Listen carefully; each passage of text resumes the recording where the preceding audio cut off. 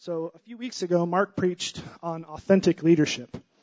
And he talked about how authentic leadership has some qualifications. It requires godly character. It requires vulnerability. It requires being humble and honest with ourselves and with others about our strengths and our weaknesses. And he also shared some testifications about Jesus' character and qualifications. That's right, I said testifications. Harper, I got your back. We're going to make this thing stick, bro. New Oxford, here we come. And if not, whatevs. But he shared some testimony from Matthew 16 about Jesus' character and his qualifications.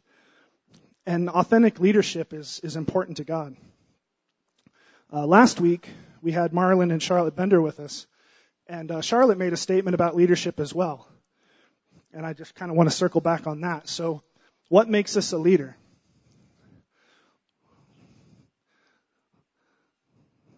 Clearly, the guy with the dope hat is the leader, right? It's totally the hat. But seriously, if you want to know if you're a leader, you just have to look behind you. If there are people following you, you're a leader, right? There's always someone watching you, following your lead. Now, that doesn't necessarily mean that you're a good leader. Your leadership could look like this, kind of running people into the muck, right? And we don't want that. But the reality, guys, is every single one of us is a leader. There's always someone watching us, following our lead. And that's why it's important that we lead well. Leadership is important to God, and it's important to His church. And so while last week the week before last, Mark talked about authentic leadership, today I want to look at some of the qualifications for leaders in the church. So God has specific qualifications for leaders in His church. Leaders aren't to be just chosen at random. It's not like picking for kickball, Leaders aren't to be chosen just because they volunteer or they serve. Leaders aren't to be chosen because they aspire to be a leader, or even because they're natural leaders, and some people are. Instead, leaders in the church should be identified first and foremost on how they match up with the qualifications that are provided for us in Scripture. And the qualifications for leadership have nothing to do with giftedness, with talents. God doesn't tell us, go out and find the most gifted men. Look at who He chose as His initial 12 disciples. Fishermen, tax collectors, a zealot, and a thief.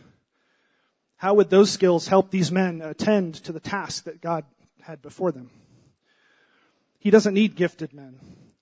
And He doesn't need gifted men because God can easily place gifts within men. Because gifts are given by the Holy Spirit as He wills. As Cheryl mentioned earlier, what you need to be a godly leader is to have God's heart. You need godly character. And you need to be willing. You need to be willing to pick up your cross and follow Him. God doesn't call the equipped. He equips the called. Going to seminary doesn't make one qualified for spiritual leadership either. It may prepare you, in biblical knowledge, but it doesn't necessarily qualify you to be a leader. Because it's not just about what you know. Being a skilled speaker doesn't make you qualified for spiritual leadership. Thank goodness. Natural or spiritual gifts in themselves don't qualify us for spiritual leadership. What someone gives in money or in volunteer time doesn't qualify them for spiritual leadership. What qualifies a person for spiritual leadership is one thing and one thing only, and that's godly character. And godly character that's established according to the clear criteria laid out for us in 1 Timothy 3. So I want to read from there now. 1 Timothy 3, 1 through 8. It says, "It is a trustworthy statement. If any man aspires to the office of overseer, it is a fine work he desires to do. An overseer, then, must be above reproach, the husband of one wife, temperate, prudent, respectable, hospitable, able to teach, not addicted to wine or pugnacious, but gentle, peaceable, free from the love of money. He must be one who manages his own household well, keeping his children under control with all dignity. But if a man does not know how to manage his own household, how will he take care of the church of God? And not a new convert, so that he will not become conceited and fall into the condemnation incurred by the devil. And he must have a good reputation with those outside the church, so that he will not fall into reproach and the snare of the devil. Deacons likewise, and we'll get to that in a moment. But guys, this isn't a rigid list. It's not like a checklist of things that demand perfection in all areas. It's really just speaking of character. When we're looking at church leaders, we should look at this list and we should ask, does this leader in question desire all these things with their whole heart? Does that desire show itself in their life? Can you see the fruit of it in their life?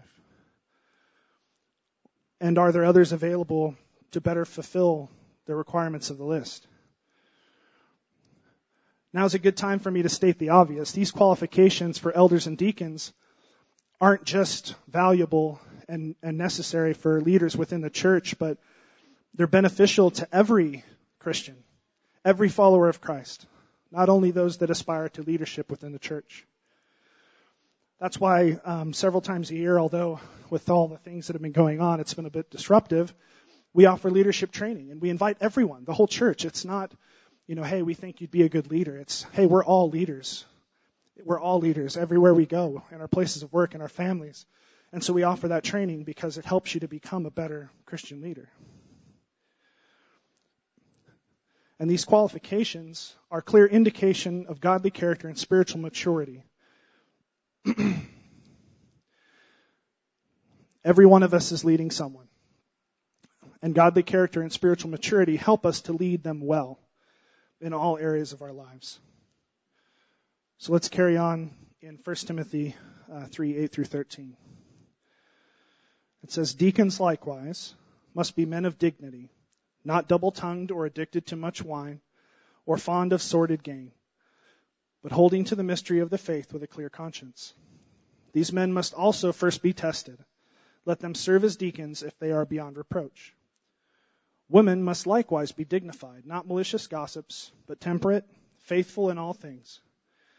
Deacons must be husbands of only one wife, and good managers of their children and their own households.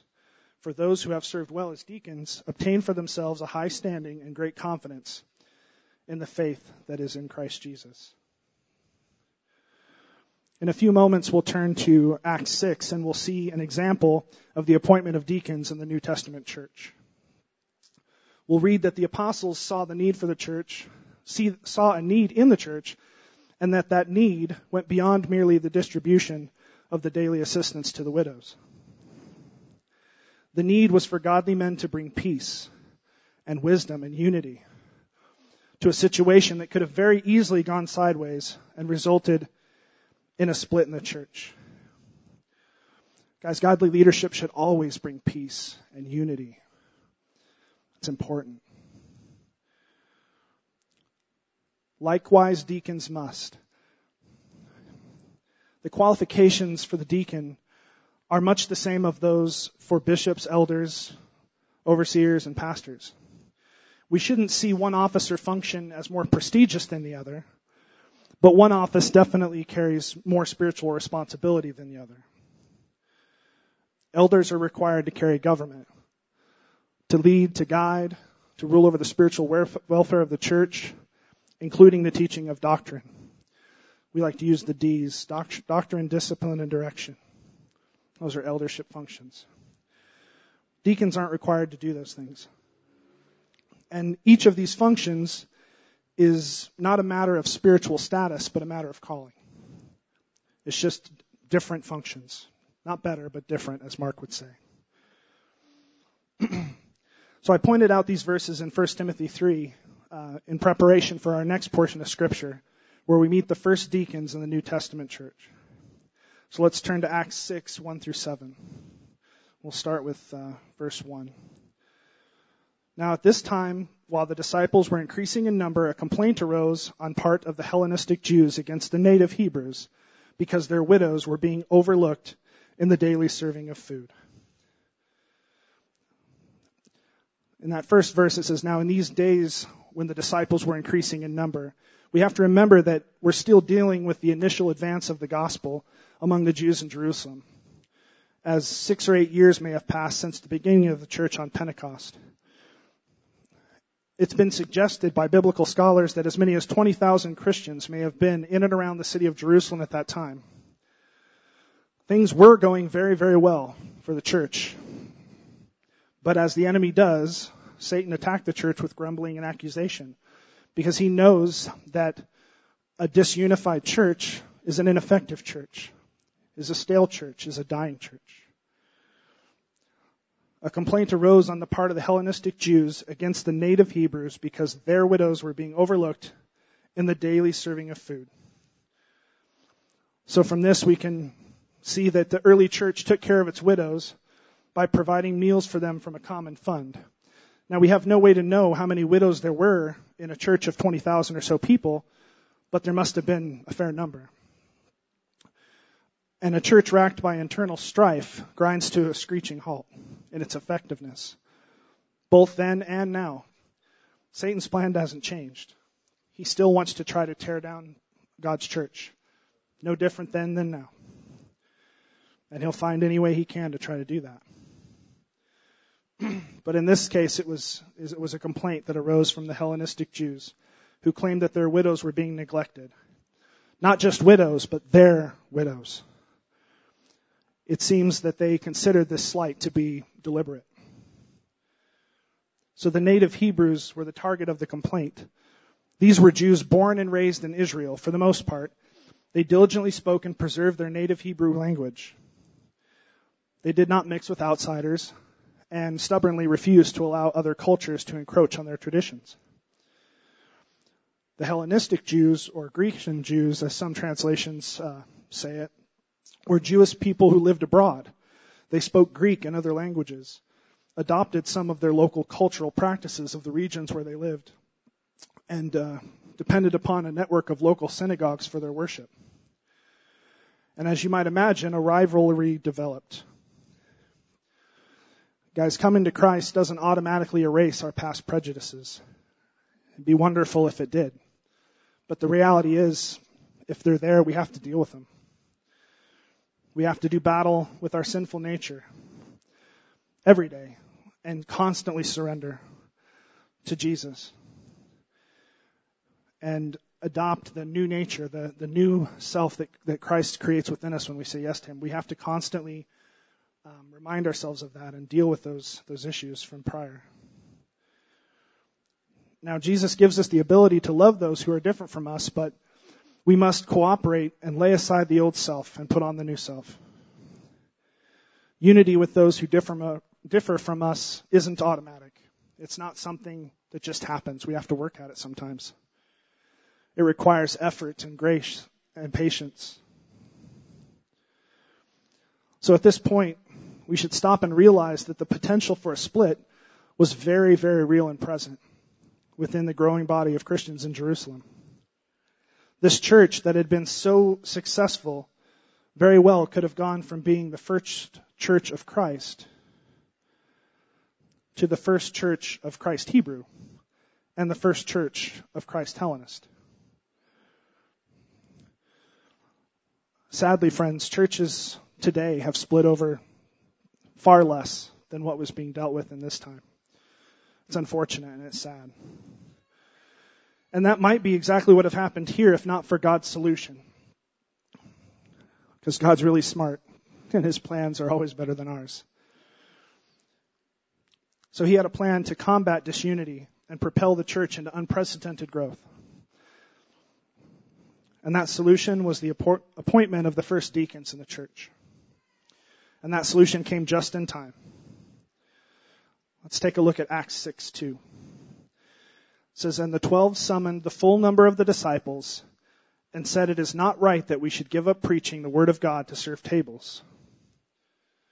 Now, at first reading of this, at first glance of this, we might get the mistaken idea that the 12 were saying that they just didn't want to serve tables. But if you look at that phrase, it's not right. It indicates more than just a whim or a matter of personal preference.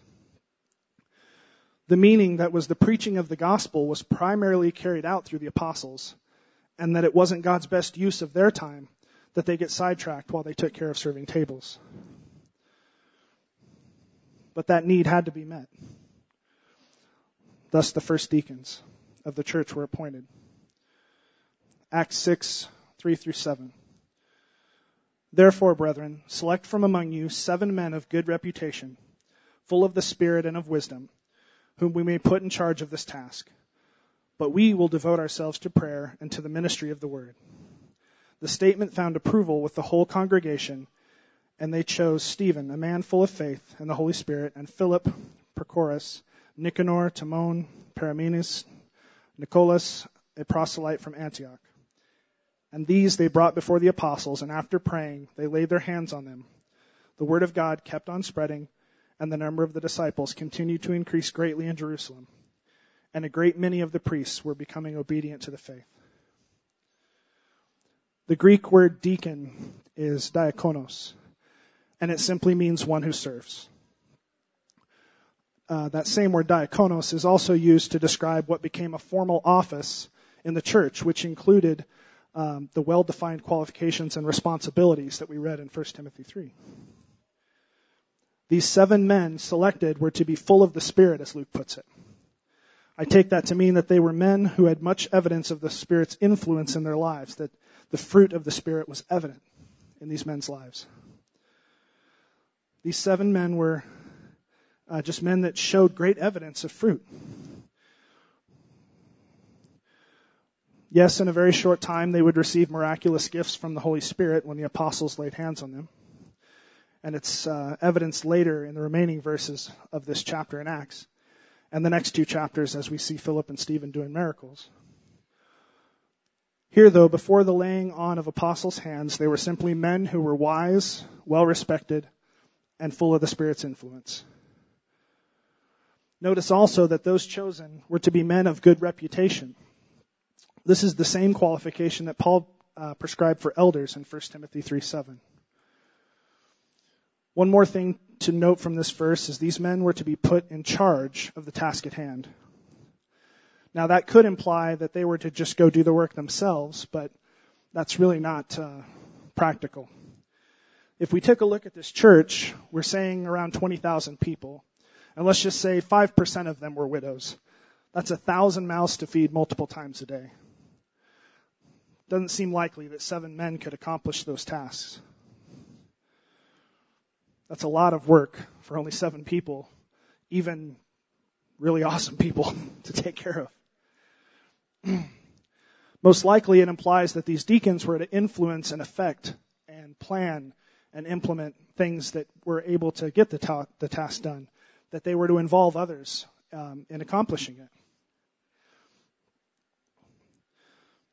So the 7 were appointed in Acts 6 so that the apostles could continue to devote themselves to prayer and to the ministry of the word. In this we see an important function of the modern deacon in the Lord's church. He's to take care of some of the serving tasks so that those who preach can fully devote themselves to the ministry of the word. Let's look at Acts 6:5. In the beginning of that verse it says, "And what they said pleased the whole gathering." Byron, if you could come up. Isn't it great when that happens? When we all join together in the approval of a certain direction? It pleased the whole gathering. It solved the problem. It squelched the complaint, and it brought unity. That's what godly leadership does. Reminded of Psalm 133:1. It says, "Behold, how good and pleasant it is when brothers dwell in unity." Guys, unity is so important to God, and so is leadership.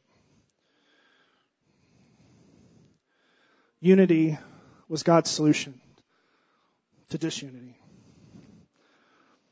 So those 7 spiritual men were chosen. 7 men who may have saved the church as we know it. I say that because it doesn't require much imagination to see that this situation could have gone way differently. That rivalry and prejudice could have spread. Division could have consumed the church. Like I said before, the enemy's plans don't change. He's pretty predictable. He's sly, but also predictable. He's going to do everything that he can to tear down the church. So we always have to be on guard for that. Always. And as leaders within the church, and even just as Christians, we have to fight for our unity. That should always be our goal. People could have chosen sides, started gossiping, accusing, and counter-accusing. The whole thing could have erupted into a fight, leaving the church as a mere memory of something great that failed in just under a decade. Satan would have loved that. But obviously, that wasn't God's plan. And in his wisdom and provision, it didn't happen. Paul would later write in Ephesians 4:16 about the body of Christ, the church, that it was held together by that which every joint supplies according to the proper working of each individual part. Friends, we all have a part to play in the body of Christ. They're all important. We all bind each other together. Godly leadership is so important. And I think it's awesome that we're having this young leaders time to build up the next generation of leaders, to equip and encourage. Because it's needed. It's desperately needed. We see here in Acts 6 that when a problem arose, the leaders quickly assessed it and proposed a solution. And in that solution, spiritual men stepped up and put their shoulders to work. They took care of the problems that were needing solved. And the brothers and sisters that made up the church cooperated and worked together. Potential crisis was averted, and the church continued to thrive and grow as we see it today. This chapter began with Luke's words.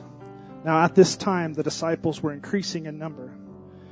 And now he says the number of the disciples continued to increase greatly in Jerusalem.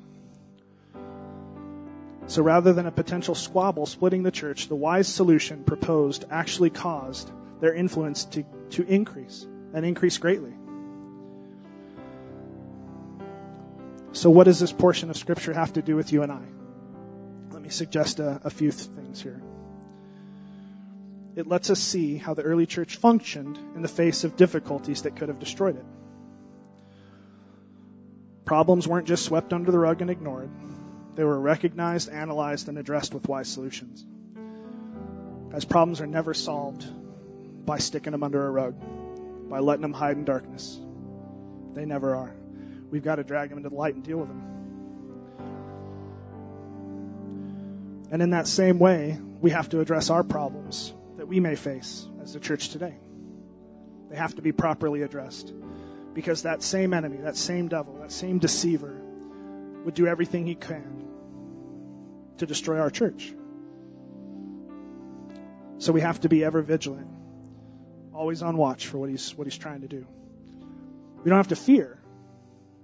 God didn't give us a spirit of fear. We don't have to fear. But we do have to be aware. It also reminds us of how our church needs to be organized according to the pattern found in the New Testament. This pattern of leadership structure was put in place by God to administer his church. And it included deacons that we've seen here, overseers and elders, prophets, evangelists, teachers. All of those things are needed. We live by that pattern revealed in the New Testament. And why do we do it? Because it works. Because it's not something we put together. It's something that God put in place. And he's way smarter than we are. So we don't need to reinvent the wheel when it comes to church leadership. We just have to follow the pattern laid before us by God. And it reminds us that the church needs spiritually qualified men and women to serve in these various offices. Every one of us should diligently pursue the kind of spiritual life that might one day qualify us to serve as a deacon or an elder or an evangelist or an apostle. so that even if we don't ever find ourselves serving in that capacity, we know enough about those functions that we can wisely support the men and women that God puts in those places. And this all certainly calls to attention the character with which we lead in our marriages, our family life, for the need for a growing knowledge of God's Word and an increasing transformation to the image of Christ. Guys, that's where godly character comes from. It's just spending time with our Jesus. The more time we spend with Him, the more we get to know Him, the more we start to look like Him and sound like Him and act like Him. The church will never rise higher than the capacity of her leadership. And we need passionate, godly leaders of godly character now more than ever. Godly leadership is so important in our church and in our lives in general as believers. We all want to see God's church grow and thrive, and the enemy wants to see it destroyed. We have to fight for our unity. And godly leadership always fights for unity and brings peace. Guys, we have to remember we're all leading someone. Just look behind you. Someone's following you. You don't even have to have a really cool hat. So let's all aspire to godly character. Character that comes from spending time with Jesus. Let's lead well and support those who lead us. What makes a leader? That someone's following. But what qualifies us and makes us a good godly leader? Godly character. And the empowering of the Holy Spirit. Friends, character qualifies us. Nothing that we bring to the table, skill set wise or anything else. Just having the heart of our Father and a willingness to say yes to Him.